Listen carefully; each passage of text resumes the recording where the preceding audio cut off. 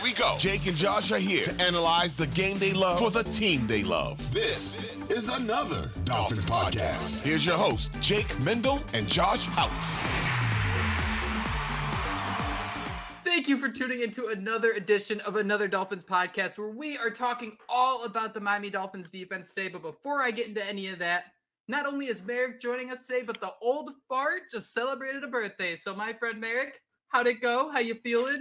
Where's the cane? I can't see the cane on the camera. You got that hiding behind you? Oh yeah, it's here. I mean, I'm sitting down, so I don't need it just yet. But yeah, I did celebrate a birthday. I'm 37 years old. First time, podcasting with y'all on Odyssey. It's my first Odyssey on Odyssey. So I'm with you guys as the old man of the bunch, at least for a few more months until Josh Houtz joins me in the 37 club. But he doesn't have as much gray in his beard as I do, at least from this camera situation. I'm not quite sure. Trying to zoom in here. How many you got? I got like a dozen in here. So are you drinking prune juice out of that water bottle too? I had to ask. Oh, you're asking me? This is actually some creatine, not the Mexican variety, but just regular old fruit punch. That stuff always, when I would drink that stuff before going to the gym, I'd always come out of the gym and my car would always smell like creatine. And I think when I come out of the gym now, it still does. It's just one of those smells. It doesn't taste bad, but that smell is just so reach a point where it's so unbearable. I can't do it. Yeah, I don't. I mean, like a buddy of mine. I used to take it when I was younger, and I was really big into the bodybuilding. But as we've established, I'm older now, and I don't lift as heavy as I used to, based on various injuries I've had in the past. But one of my buddies was like, "Yo, you got to get back on that creatine, dude. You got to do the creatine. You'll see added benefits, not just for muscles, but for brain health and yada yada yada." So, anyways, you tuned in for Dolphins news, but now you just got your fitness news as well. So this is your one-stop shop for all things dude stuff. And here's my ad read for how eating this raw bear gut is going to improve your own gut health. So we should start eating these on the spot. But to bring it back in, Joshua, first of all, hello. It's nice to see you. But Hi. You're so low key about everything you do, and then you can just throw out these curveballs. You've been playing the Madden Alpha, Beta, Gamma, Zeta, Beta. Yeah. Beta. Either way, you got the beta. I think you even got some codes to hand out to a few people that you got to spread around the love a little bit. But man, I read your story. Thanks for that, Josh. Appreciate it. Well, okay, it's not on Nintendo 64, all right? There's no way you have anything to do with that. Yeah, I was calling myself Beta Claus because I normally have a guy that hooks me up with like a code here or there, and he's like, just take these and don't tell anybody and just hand them out randomly. So I'm sorry, Merrick, that's my bad. It's really just the same damn game. But the Dolphins, they look pretty nice, and they looked even better when I traded for Dalvin Cook. I think we talked about another pod, Jake. I gave up like 2 firsts, Cedric Wilson. You had to do so much crazy shit to get his 93 overall. That running back on your roster. So thankfully, if the Dolphins do go that Dalvin Cook route, they won't have to trade all those picks because it took a lot to get him on the Dolphins. You mentioned it's the same game. Can I get a quick vibe check on how you feel about the game, if you're looking forward to it, or if it's kind of that broken record? Yeah, I mean, I'm a sicko, so every year I kind of, around this time, I get super stoked because it's Madden, because football's starting up, and then I, play it for a month or so and kind of throw it to the side. So I want to say it's kind of the same thing. If people that play franchise, you're not going to see a ton of new things because I know that's what everyone still wants, everything from those 2K games to come back in time. And but they added the mini games back, which I know that anybody that's played Madden, sat there and grinded those running back challenges and things like that. So I do think it's improved. The run game's better. The offensive line actually, plays like the offensive line. You'll see them get to the second level, things like that. They improve little things here and there, but it does feel like the same old Madden. And them adding mini games, 10 years later and saying it's a new feature just seems like so on par with Madden. So if you're a sicko like me, you like the football, obsessed with the Dolphins, it's probably worth buying just to have that stacked team. But overall, it's the same game. So don't waste your money, maybe. Don't waste your money. That's a nice sales pitch. Put that quote right there. Yeah, don't waste your money, maybe. ... maybe. But all right, gentlemen. Today, I thought it'd be fun to dive into the defensive side of the football. Obviously, everyone loves what Mike McDaniel and that offense is putting together. But guys, the Dolphins just signed Vic Fangio this offseason to be the highest paid defensive coordinator in the NFL. I think correct me if I'm wrong, if you're paid that much money, you'd think the defense is going to be pretty good. There's a reason you're paying someone to be the highest paid defensive coordinator in the league. So, guys, I thought it'd be interesting to kind of look at what the Miami Dolphins are building on the defensive side of the football and how switching from Josh Boyer's engage a mad scientist, no ice, heavy on the YOLO defense to a more conservative, instinctual type defense that Vic Fangio is going to be running. So we're going to go through some players and kind of look at how they're going to look different this year, working in that Vic Fangio 3-4 scheme compared to a heavy man 4-3 defensive front. So Merrick, I want to start with you. Let's talk a little bit. Let's talk a little bit about Bradley Chubb and what he can do after he had 8 games in Miami's first season. That was kind of derailed by injuries a little bit, but otherwise, I mean, I think he was pretty much what you got what you asked for when you traded for Bradley Chubb. Yeah, maybe you even got what you expected with the injury aspect of that. I was going through some stats earlier this morning, and dude has trouble staying healthy. I don't know if he's actually played a full 16 or 17 game season since his rookie year. Actually, I got the stats up right now. And the last time he played a full season was his rookie year in 2018. And believe it or not, that was actually Bradley Chubb's best year in the league. He had 12 sacks, 60 combined tackles. He had 14 tackles for loss, 2 forced fumbles, a pass deflection even. So great year for Bradley Chubb in his rookie season. Hasn't really reached those heights since then, but last year he made the Pro Bowl. The only other time in his career that he made the Pro Bowl was in 2020 when he played 14 games for the Denver Broncos, who were coached by Vic Fangio. So he had a solid year in 2020. Actually, looking at his year last year, a lot of people think he had a down year last year. His 2022 season was actually a little bit better than his 2020 season, where he got elected to the Pro Bowl. He had 7.5 sacks in 2020. In 2022, between the Broncos and the Dolphins, he had 8 sacks. He had 42 combined tackles in 2020, only 39 last season, so a slight dip from there. 9 tackles for loss in 2025 last year. So relatively even stats between 2020 and 2022. But people said he had a down year last year. That's pretty average Bradley Chubb. But again, he made the Pro Bowl in 2020. That was under Vic Fangio when Fangio was the head coach of the Broncos. I think we're going to see a return to form for Bradley Chubb. And now, again, that's with the caveat that he stays healthy. He's not a healthy dude. He's missed a lot of time while being in the NFL. So if he can stay healthy, and even Fangio kind of brought that up in one of his introductory press conferences when he was with the Dolphins, that he knows, not just he thinks, he knows Bradley Chubb has the potential to be one of the best pass rushers in the NFL, but he's got to stay healthy to realize it. So let's think back on Bradley Chubb's rookie year, right? Because I've kind of laid it out for you. I've thrown a lot of numbers in your direction. Hopefully the listeners have been able to keep up. But his rookie year, his best season in the NFL by far, 12 sacks that year. Didn't actually get elected to the Pro Bowl when he had 12 sacks, probably because he was a rookie and not a household name yet. But he had Von Miller opposite him. I was thinking, yeah. So everyone's projecting a fantastic year. Some are even saying, I've heard Josh say it a few times now, a defensive player of the year type season for Jalen Phillips.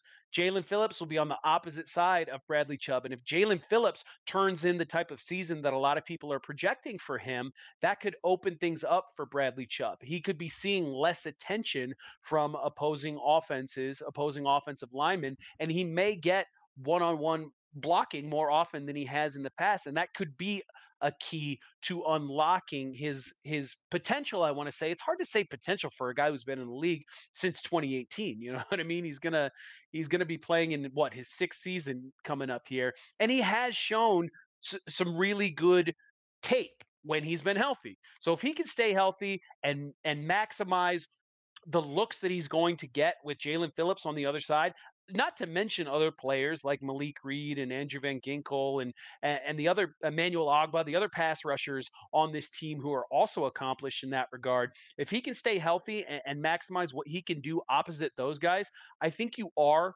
going to see a big season from Bradley Chubb. Wanted to give a shout out to Chris Larondo on Twitter. He kind of hit us up late last week asking why more podcasts weren't talking about how big of an impact Bradley Chubb could have on the Miami Dolphins defense in 2023. And it really got me thinking about that, periodically throughout the week between then and now.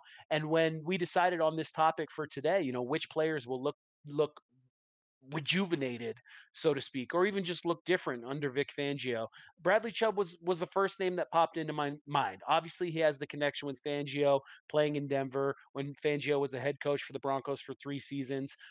I think Fangio is going to know how to use him and is going to know how to maximize his skill set best because he does have that experience with him, 3 seasons with him. So I think Chubb should hit the ground running. I think he'll have an impactful year for the Dolphins. What do you guys think about that? How you feeling, Josh? I'm with you, man. I think before we end this pod on the Vic Fangio front, I want to at least talk about how close he was to not being in Miami because that's still something that just baffles me. But as far as Bradley Chubb being that guy that's going to come in and rejuvenate his, underneath Vic Fangio, I think again, like you mentioned, a lot of it does have to do with his health. I mean, when you pay a guy a 5-year extension worth $110 million, you want him to be healthy. So I think back to Chris's point, why aren't people talking about him? A lot of fans just kind of look at the stats, right? The sacks and things like that. They don't realize how impactful he was to the rest of that defensive line or how hard of a transition it was for him last season. So I think getting, his former head coach back with him in Miami, Vic Fangio being that guy that can maximize potential. And you mentioned some of those players around him. We didn't even talk about the secondary and what they're going to do for that defensive front up front, allowing them more time to get to the pass rusher. So when you got Jalen Phillips on one side, you got Bradley Chubb on the other. I don't know how you game plan that. And one of my favorite things about Chubb is the way he's staying after practice, helping some of the undrafted guys, being that leader in the locker room, which, you don't need that, I guess, when you make these splashy trades or you sign a guy to a long-term extension, but it certainly doesn't hurt. And we saw it with Tyreek Hill. We're seeing it now with Bradley Chubb. I think Vic Fangio is going to get the most out of him. But like you said, I did like how he tempered his expectations and say, him and Jalen Phillips both have the potential, to be elite pass rushers. But I want to see it before I believe it. And Vic Fangio wants to see it before he believes it. So Merrick has provided a lot of really good numbers here. And, he mentioned it, 2018 as a rookie, 12 sacks. That's absolutely awesome. He only played 4 games in 2019 before making the Pro Bowl in 2020, where he had 7.5 sacks while playing in 14 games. Last year, he was relatively healthy, all things considered, despite suffering a pair of injuries on Christmas Day. He did still play in 16 games. He reached 8 sacks. But looking at these numbers, and it's going to be kind of weird for me to say this out loud the more I think about it, but Bradley Chubb has a standard here of consistency when he can stay on the field that has actually been kind of impressive. You look at that 2018 season, the one stat that sticks out to me, quarterback hits 21. In 2020, he was at 19. In 2022, he was at 20. So when Bradley Chubb can stay on the field, he can get to the quarterback. I think that's not really a hard, 1 + 1 = 2 to really accomplish with someone like Bradley Chubb. And that's kind of what gets the gears going of, hey, how much can this defense build him up? How much can this defense build up Jalen Phillips to be those sack guys? So Merrick, do you know what happened in 1989? Name Let's one thing see. that happened. How about that? Okay, one thing in '89, I turned 3 years old. While you turned 3 years old, on the Minnesota Vikings, Chris Dolman and Keith Millard combined for 39 sacks, 2 All-Pros, and Millard earned Defensive Player of the Year honors. I wanted to look this up because that's the most sacks by a combo ever at 39. Could you imagine 2 guys averaging 19.5 sacks? I'm not saying the Dolphins are going to get anywhere near that. I was just curious about, if Bradley Chubb has an outstanding season, let's say 16 sacks, he gets averages almost a sack a game. Do we have a discussion of, is there enough room for Jalen Phillips to get his sacks? Is those opportunities soaked up? Apparently not, if 2 guys can get 19.5. I'm not saying the Dolphins are going to reach that point, but where do you guys see that limit being in terms of Bradley Chubb is great. He's going to get his sacks, but there are also going to be plays, maybe even the same play, where it's not going to be Ndamukong Suh on one side and Cam Wake on the other, where they can just meet for the sack and they both equally deserve it and crumble a quarterback. But sometimes the plate's going to be empty for the other one. So where do you guys see that ceiling? Well, and I mean, I think we also have to just recognize the fact that sacks are awesome and they do affect the game, quite strongly. But there are just things that these players do on the field that don't show up on the stat sheet. I mean, we're talking about in a Fangio style defense, they're susceptible to the run. Well, they like to play a gap and a half on that defensive line, right? So they're not trying to knife through and beat their guy one-on-one, but they're also not just trying to take up two blockers and just kind of stay in one spot and let the running backs run into them. It's kind of like a hybrid, a little bit in between there. Their goal is to bump the opposing running back to the outside where it's easier for the defensive backs to come down and help make tackles. The Dolphins have defensive backs who like to tackle. Jalen Ramsey, good tackler. Kader Kohu, good tackler. Brandon Jones coming back. He's a big hitter as well. So if Bradley Chubb is able to do that from his pass rushing stance, but they hand the ball off, he's able to get the runner to bump outside, and then somebody like a Jalen Ramsey can come down and make the tackle. That's a plus play for Bradley Chubb, but it's not going to show up on the stat sheet. There's no number that you can quantify how well he played that game, with a play like that. So whether you see it show up in the stat sheet or not, I do think Bradley Chubb is going to have an impactful year. I do think Jalen Phillips is going to have an impactful year. I think Phillips needs to get better at his run stopping if he's going to round out his game, more than just a pass rusher. And I think Vic Fangio is the type of guy that's going to allow you to work on that and get better at that. But as far as both of those guys on the field at the same time, complementing each other, you can't really ask for a better duo than that. And I think you've seen that this offseason when a lot of analysts are predicting big things for the Dolphins defense and the Dolphins pass rush and defensive ends and outside linebackers in general.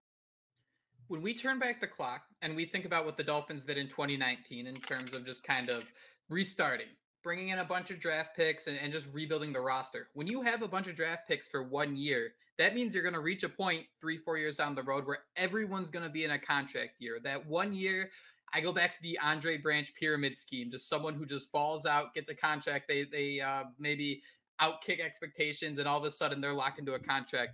Joshua, tell me a little about Raekwon Davis, another guy who's entering that final year of his contract, someone who's hoping to get paid and stick around in the NFL for another 5, 6, 7 years.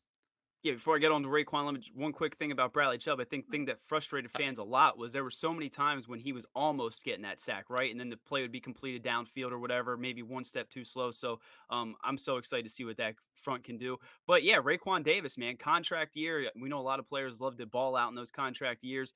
And I feel like he fits his system better. He started 42 out of 47 games with the Dolphins since being drafted, had 33 tackles last year and a sack. Like Merrick said, the Dolphins were traditionally playing a two-gap scheme. Now they're moving to that 1.5. And I do feel like there's that need up front for that big nose tackle. He's 6'7", 335 pounds, played 378 of his 582 snaps last season in the A-gap. So, shaded off to one side of the center. But if he just goes right up front, takes on that center and a guard and allows, like Merrick said, the play to flow around him, let those linebackers and defensive backs to come up and make those stops. I think this might be potentially the biggest year that we see out of Raekwon Davis, because not only do we have a fit and a need for that big guy up front. I mean, you're going to have Sealer on one side, most likely, right in a 3-4 front, playing defensive end. You're going to have Wilkins on the other, and you're going to have just a behemoth in the middle in Raekwon Davis. So I don't think we really quite ever saw him live up to that potential, where we all remember, Brian Flores getting so excited. I think his kids were like high-fiving him and shit once they drafted him. I mean, this was a guy that you see the pictures of him. He just looks like he could just – everyone looks like Jakeem Grant next to him. So I'm excited to see what he can do in this defense. And I think, again, the fit is, perfect for what Vic Fangio is going to ask of those guys up front. And when you look at the roster, again, I just don't know who else you have that can fill that role that Raekwon Davis does. So he's a guy that I think from last year, he was a solid player, rotational a bit. But I think that's going to, he's going to go to immense heights now in Vic Fangio's defense. And I'm excited to see what he does. But like you mentioned, man, these guys are all going to need to get paid. And I don't know. I don't know how you pay these guys, right? Christian Wilkins, Zach Sealer, Raekwon Davis, if he balls out. That's a lot of guys in that defensive front that, has looked very good over the last few years that you want to try to keep together, but I just don't think you can. Well, I mean, Tyreek Hill will chip in $200 a piece. I was going to ask if they could find Kendall Ling for its earring, maybe sell that off for a Raekwon Davis. Paul Soliai. Merrick, I'm interested to get your thoughts on this, because I think when we look at this defensive line, Christian Wilkins is the stud. He's the one you instantly turn your eyes to. When you're watching the film, you instantly see the impact he has. Christian Wilkins seems like that disruptive force in the middle. How would him being a disruptive force in a 4-3 differ from someone like Raekwon Davis, who Josh mentioned is much bigger, being disruptive as a nose tackle in a 3-4? So the thing about Christian Wilkins, man, he is a freak, right? Like, yeah, he was penetrating the gaps last season, like just quick, first step, just right through.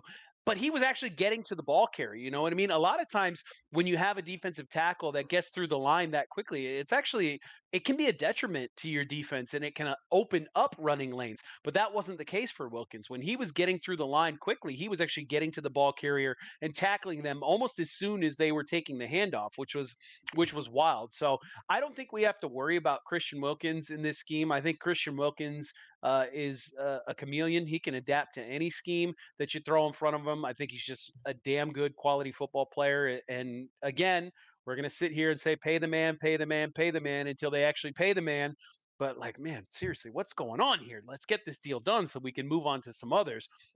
Raekwon Davis, as Josh mentioned, last year of his contract as well, he's looking to get paid. Will it be by Miami? I'm not sure. He's going to have to prove that he can be that nose tackle that Josh is hoping he can be, that Vic Fangio is hoping he can be. Great minds think alike there, Houts and Fangio. But I think he certainly has the build to do it, doesn't he? 6'7", 330 something pounds there, 350 pounds, whatever it was. Like that's a big boy. That's a big boy in any sport, in any walk of life. You see that man walking at you and your butthole tightens immediately because that's a scary sight. And hopefully he can get centers thinking the same thing next season. I'm in agreement with you, Josh. I do think this will end up being Raekwon Davis's best year as a member of the Miami Dolphins in the National Football League. And again, you probably won't see a lot of it on the stat sheet, but what he brings or what he will bring to that defense as that big boy nose tackle, it should be invaluable. It really should. I gotta ask quick, is that butthole tightening a segue to Christian Wilkins? Because we all saw that video of him in college, right? Where he literally like stuck his fingers up the dude's crack. I didn't know if that was your segue. he he has a history of doing some weird things at the bottom of those piles, doesn't he? Christian Wilkins, well, we're gonna call it like we say it. He's a tone setter. He's nothing more. He's nothing less. He's what we call a tone setter. We're actually about to talk to Christian Wilkins, and Josh, you nailed that. I do want to ask you one thing though, because Merrick brought up with the outside linebackers the idea of the point of this Fangio defense isn't to really blow past your assignment and get into the backfield. It's to kind of let a play out. If it means that a running back's going to bounce by you, it just means the next guy's going to get you. Do you feel like playing in that Josh Boyer 4-3 defense hurt Raekwon Davis? It kind of made him less impactful for him just to have one guy on him because, if you have five guys coming at the quarterback, you need five guys blocking. So when you have just one-on-one with Raekwon Davis, is he able to do what you want him to do? Yeah, I think it did hold him back a little bit, and I think that's what's so exciting to see. Because I mean, like Merrick said, your butthole tightens when he comes in that room because he's just such a behemoth, and to think that he's going to take on a center and a guard most likely, in every play, and then let the rest of the things happen in front. I mean, yeah, I think Josh Boyer's defense did hold him back a bit because you were using those rotational pieces up front. You had Zach Sealer and Christian Wilkins as those defensive tackles and the ends, things like that. So yeah, I think this is the right scheme for him. And I guess the question I'm eventually going to propose, and maybe we do it on another pod, is if Raekwon Davis balls out, do you pay him and Zach Sealer the same salary? Because I mean, I'm just throwing it out there. How much is Christian Wilkins going to get paid? Could you get Zach Sealer and Raekwon Davis for the same price as a Christian Wilkins? And if Raekwon Davis does, exceed expectations, is that something that you would even consider with how important Christian Wilkins is? Oh, that's scary. Dude, that is such a hard problem to digest. And That could let's be a just whole bring up pod. Christian. It can be a whole pod. It really can, man, because I started watching Christian Wilkins film and I was under the impression that Miami's run defense has never been fantastic. They've never been the stout defensive front. And I don't think they necessarily were last year, despite the fact I think they were sixth in rushing yards. I'd love to argue that I think they were allowed the sixth fewest rushing yards just because I think opposing offenses knew you could call their bluff in terms of passing the football, in terms of scheming them up and making sure guys are open down the field. But Christian Wilkins, man, was flat out awesome when it came to stopping the run. And for some reason in my head since I got here, I thought he was more of a pass defense first defensive tackle, but that is not the case. Not only is he Miami's trash talker, hype man on defense, he led all defensive tackles in tackles with 98, run stops in 55, and run stop win rate. He is the only tackle in the last decade to register 90 tackles. His 2021 total of 89 tackles, 9 less than he had last year, was the most by a defensive tackle since 2013. This dude has been the model of consistency. He had 15 at least more tackles than the next closest defensive tackle. And I want to ask you guys just to start. You think of these, I don't even want to say bloated because I don't think that kind of discredits it, but these numbers are so insane. And you consider that Wilkins is 15 tackles above other defensive tackles. I want to ask you guys, simply put, when you think back to the season, does scheme have something to do with that? That can't just be talent. There are a lot of very good defensive tackles in the league. Is it simply that easy to say, hey, Christian Wilkins is better and that's why he had 15 tackles more than anyone else at his position? I have a hard time kind of just thinking that too. I don't know. Did Raekwon Davis have those numbers? Fair point. And but to your point, Zach Sealer also was a monster in that defense. And I think it's a cop out answer, but it's a little bit of both, right? The scheme fit him well, but he was a great fit for the scheme. And I just think Christian Wilkins is going to be a great fit for any scheme. And that's why he's going to command $20 million a season.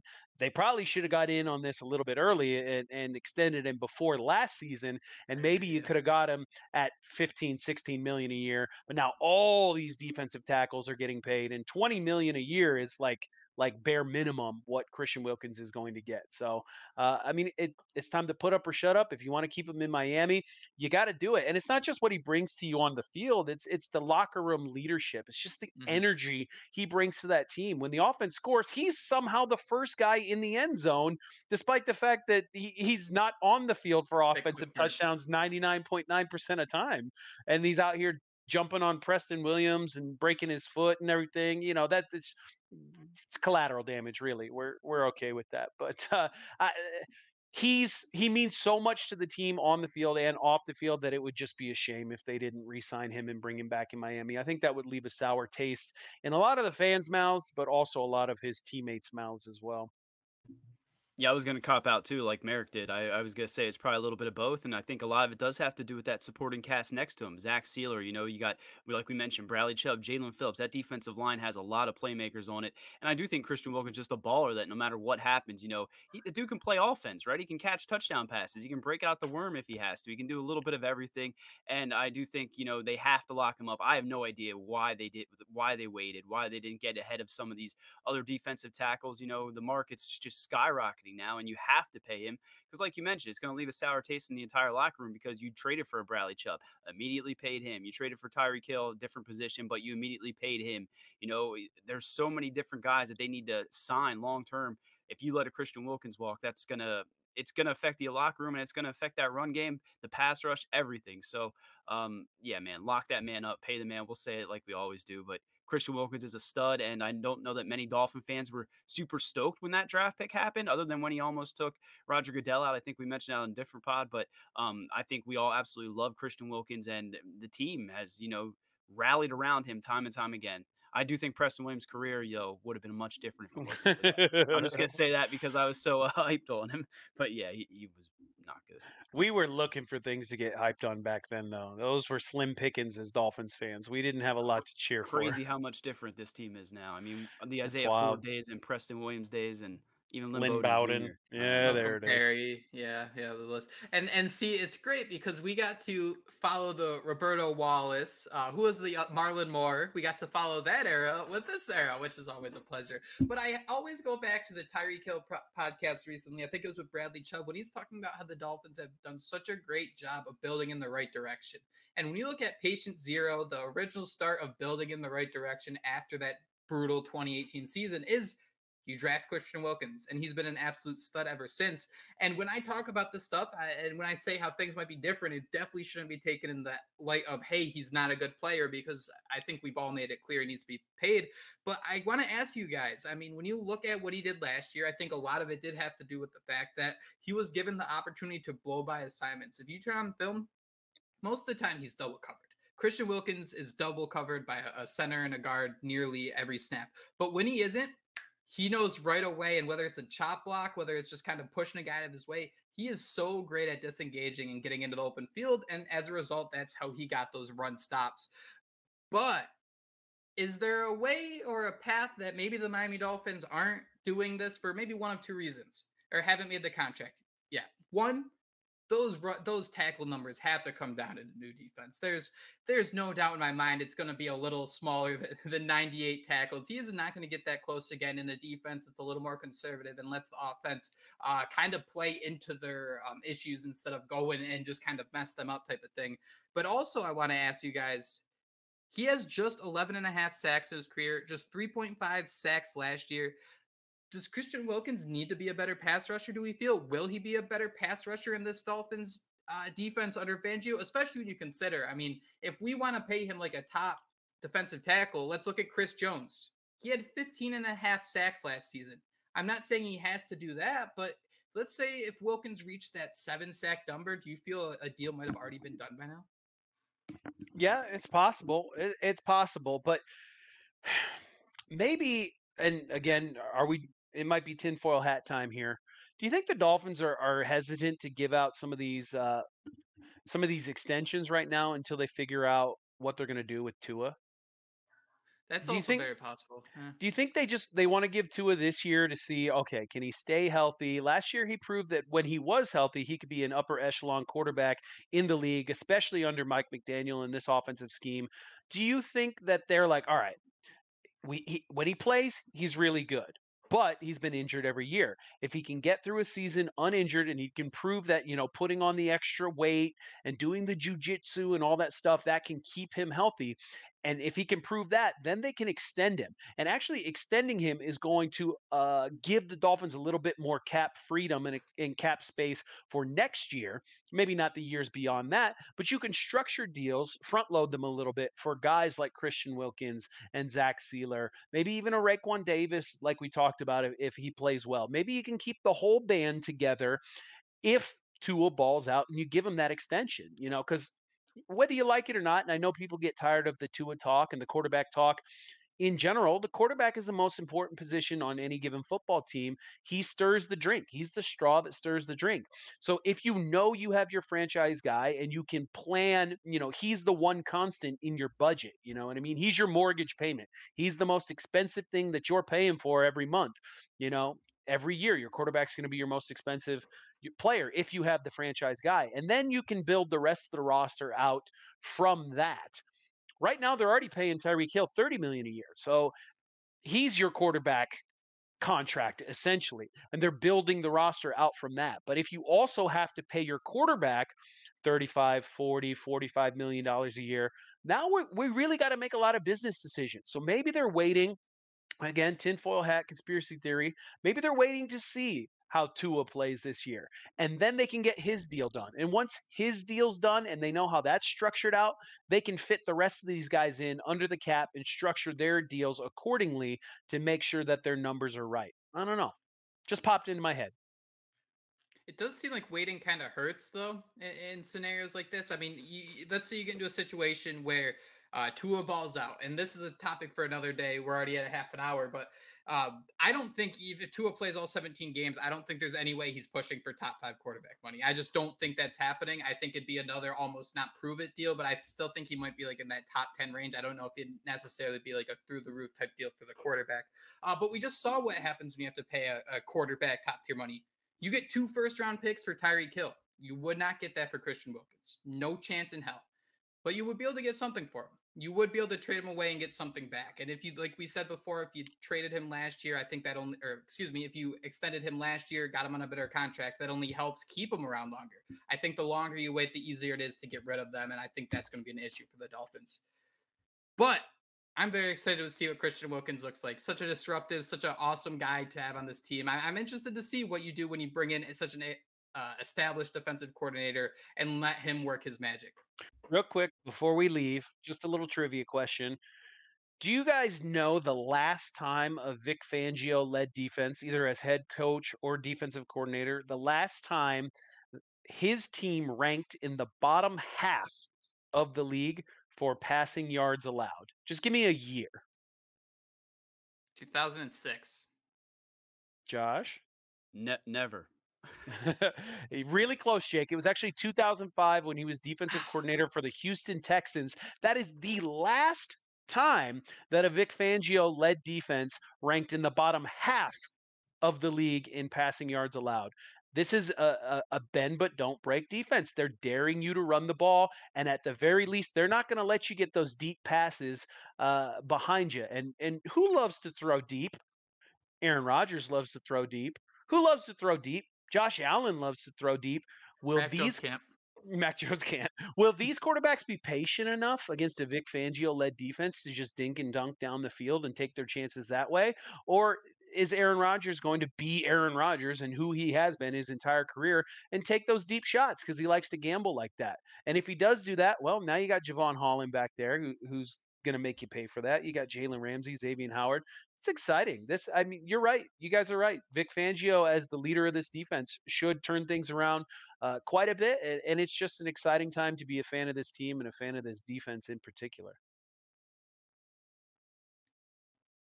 Switching to the secondary, actually not the secondary. Let's just say outside of the defensive line. Joshua, I want to start with you here.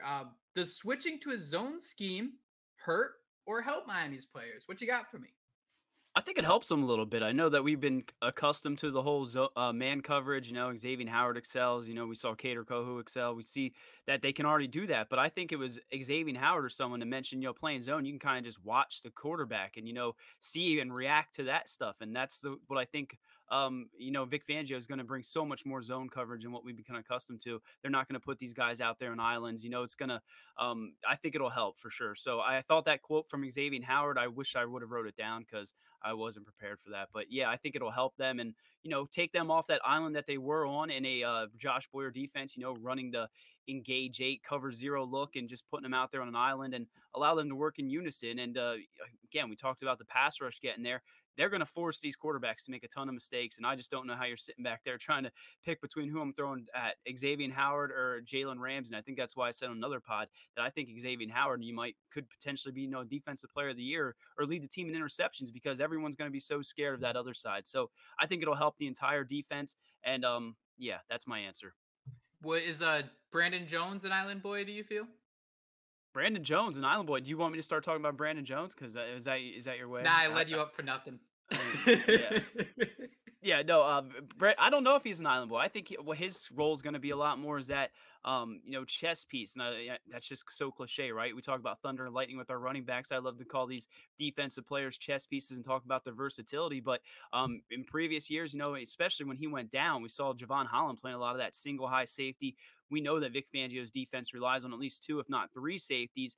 One battle to watch throughout camp is going to be Deshaun Elliott versus his former teammate, Brandon Jones. I think the biggest thing here is whether or not Brandon Jones is going to be fully recovered from that ACL to be able to be an impact playmaker that we've seen before. But for me, I just picture him and Deshaun Elliott kind of being interchangeable, but most importantly, seeing Brandon Jones drop down into the box like we saw so many times before, and to be affect the run game and also come off the edge as a blitzer, because that was one of the things he did best. They even asked Javon Holland how he felt getting him back, and he said, "It feels great. I'm very excited for him. Brandon is a big piece of our defense, a close friend of mine. I'm happy he's healthy and in good spirits and working hard." He had 8 sacks in his first 3 seasons, 13 quarterback hits.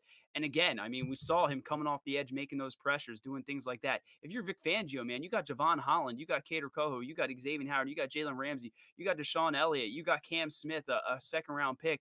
And then you just kind of move Brandon Jones around and have him help in that, the middle of that defense. We talk about how weak that linebacker core is, besides maybe Jerome Baker. We know David Long doesn't even have a hamstring that works properly.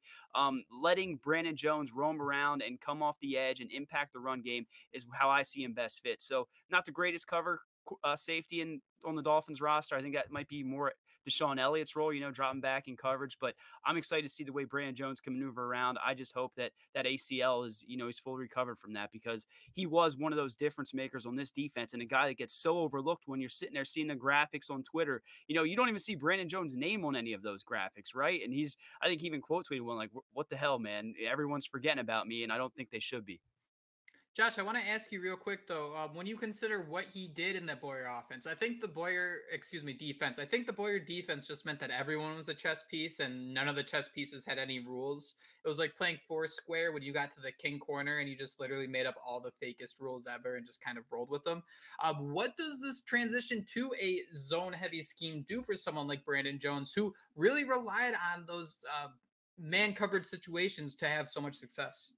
Well, I hope he gets better. I mean, again, Brandon Jones, one of the weaknesses I think though is his coverage ability. So being able to play zone, do a little bit more things like that, see where he needs to be in the defense and just kind of hang out. I think it'll help him a lot.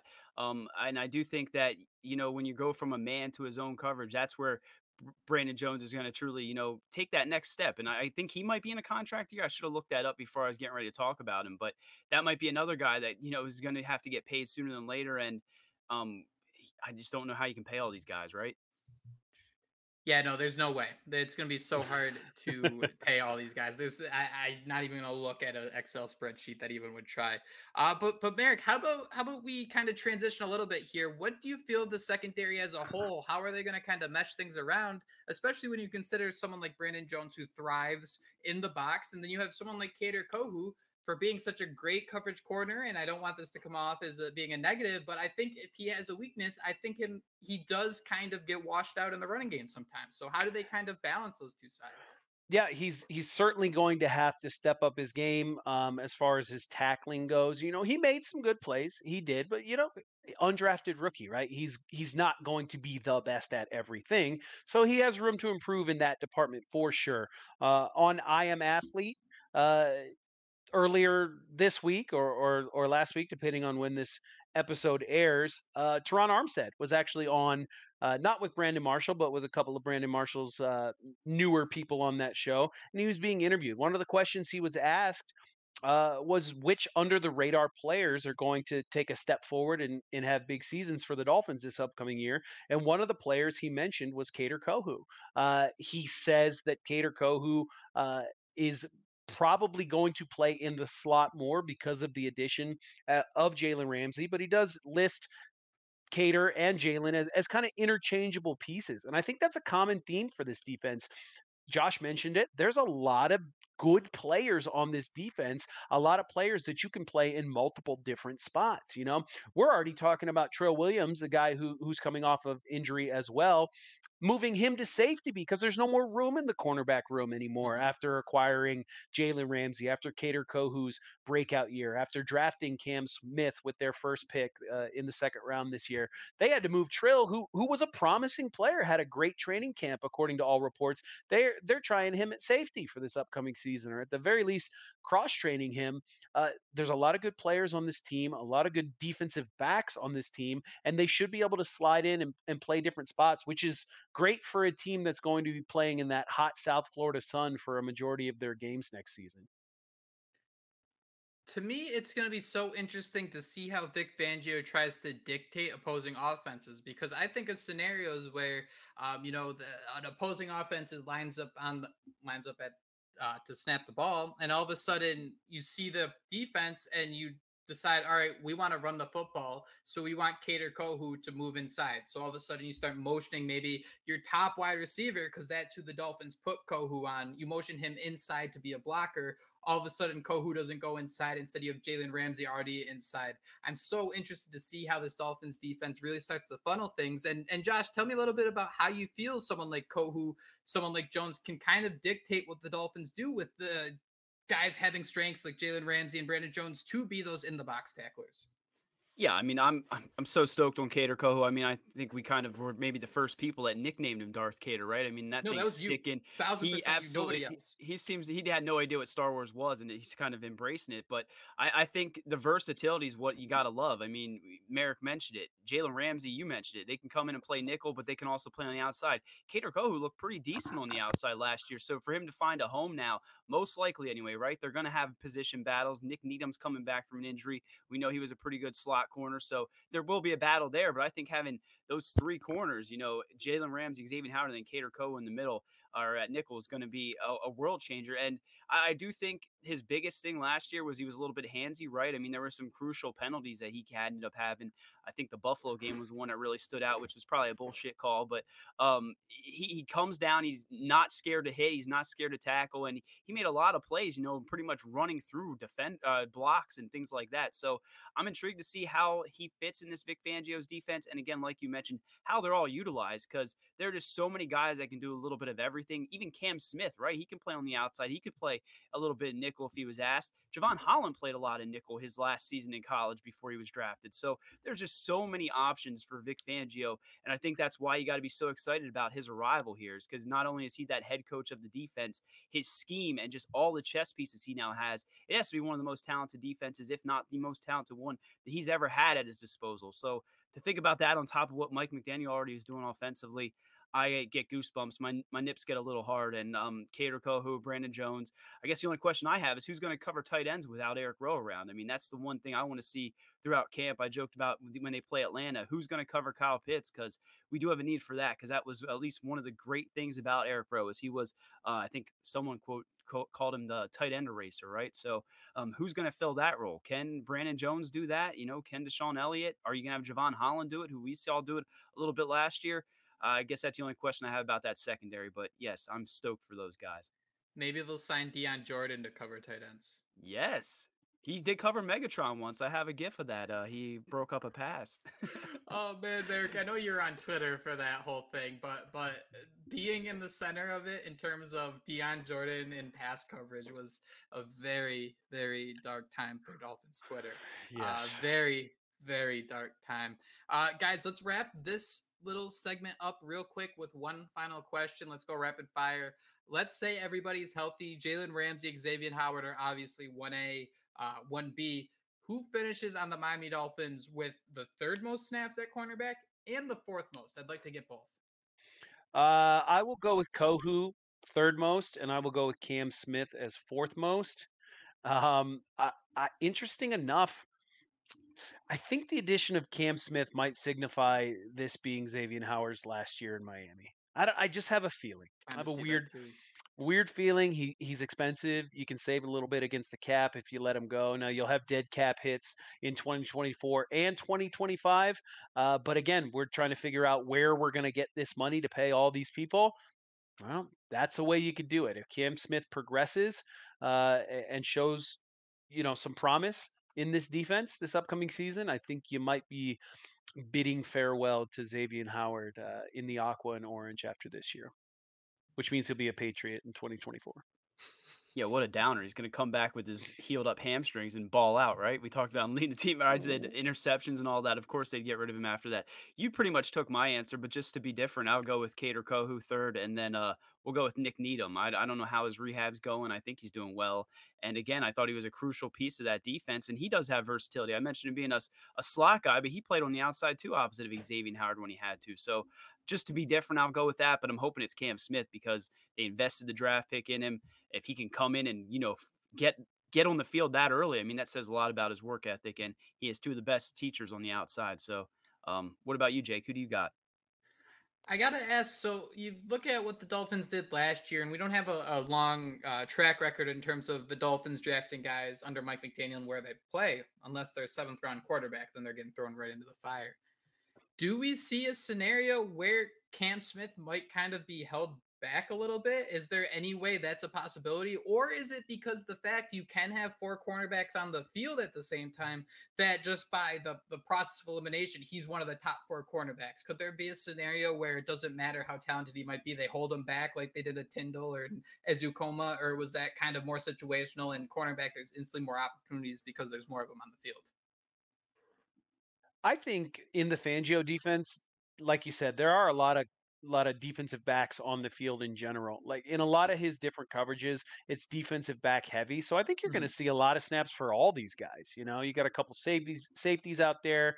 You're going to rotate in and out with guys like Kohu and Cam Smith and like Josh mentioned, Nick Needham. I think all these guys are going to get plenty of playing time, and I think that'd be a great problem to have is how do we find enough snaps for all of our badass defensive backs? I hope that's the case, and I hope we're not, having a redo of last year where everybody just gets injured like every third play, and then we're scraping the bottom of the barrel.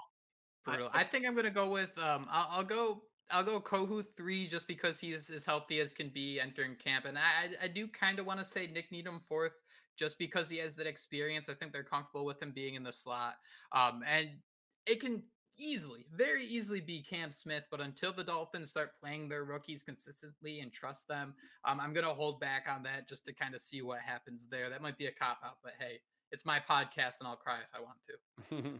What about Igbenogany? No one said Igbenogany. Shame on us. Xavier Howard did say he's another guy trending in the right direction. Every year they say that, right? I do think you might be onto something though there, Jake. Him being Cam Smith was almost kind of like a luxury pick, right? Like best player available. You have all these defensive backs. If they really wanted to hold him back, Ezukoma style, Channing Tindall, I mean, he might just be more. He's not that good, but I'm not going to believe that until that's confirmed. But yeah, anything could happen. I just hope Nick Needham comes back and he's healthy because he was a pretty solid defensive back when he was, and those injuries are hard to overcome. Feisty cornerback. That's what we'll call Nick Feisty. Needham. He always had a specific tone to him, and not necessarily just a hard hit, but you knew every time he got up, he was going to be jacked up, ready to make another play. Gentlemen, this has been an absolute blast. I thank you both for joining me. I thank everyone for listening to another Dolphins podcast. This is something I should have explained at the top, but if you haven't noticed already, we are releasing a full show and also a couple segments underneath the show. So first and foremost, you'll hear this stuff on the show, but we always have one segment that will be right under the show that is going to be strictly unique. So we hope you check those out so you're not repeating or listening to us talk in circles more than we already do. So for another Dolphins podcast, thank you so much for listening. And until next time, fins up. Fins up. Fins up.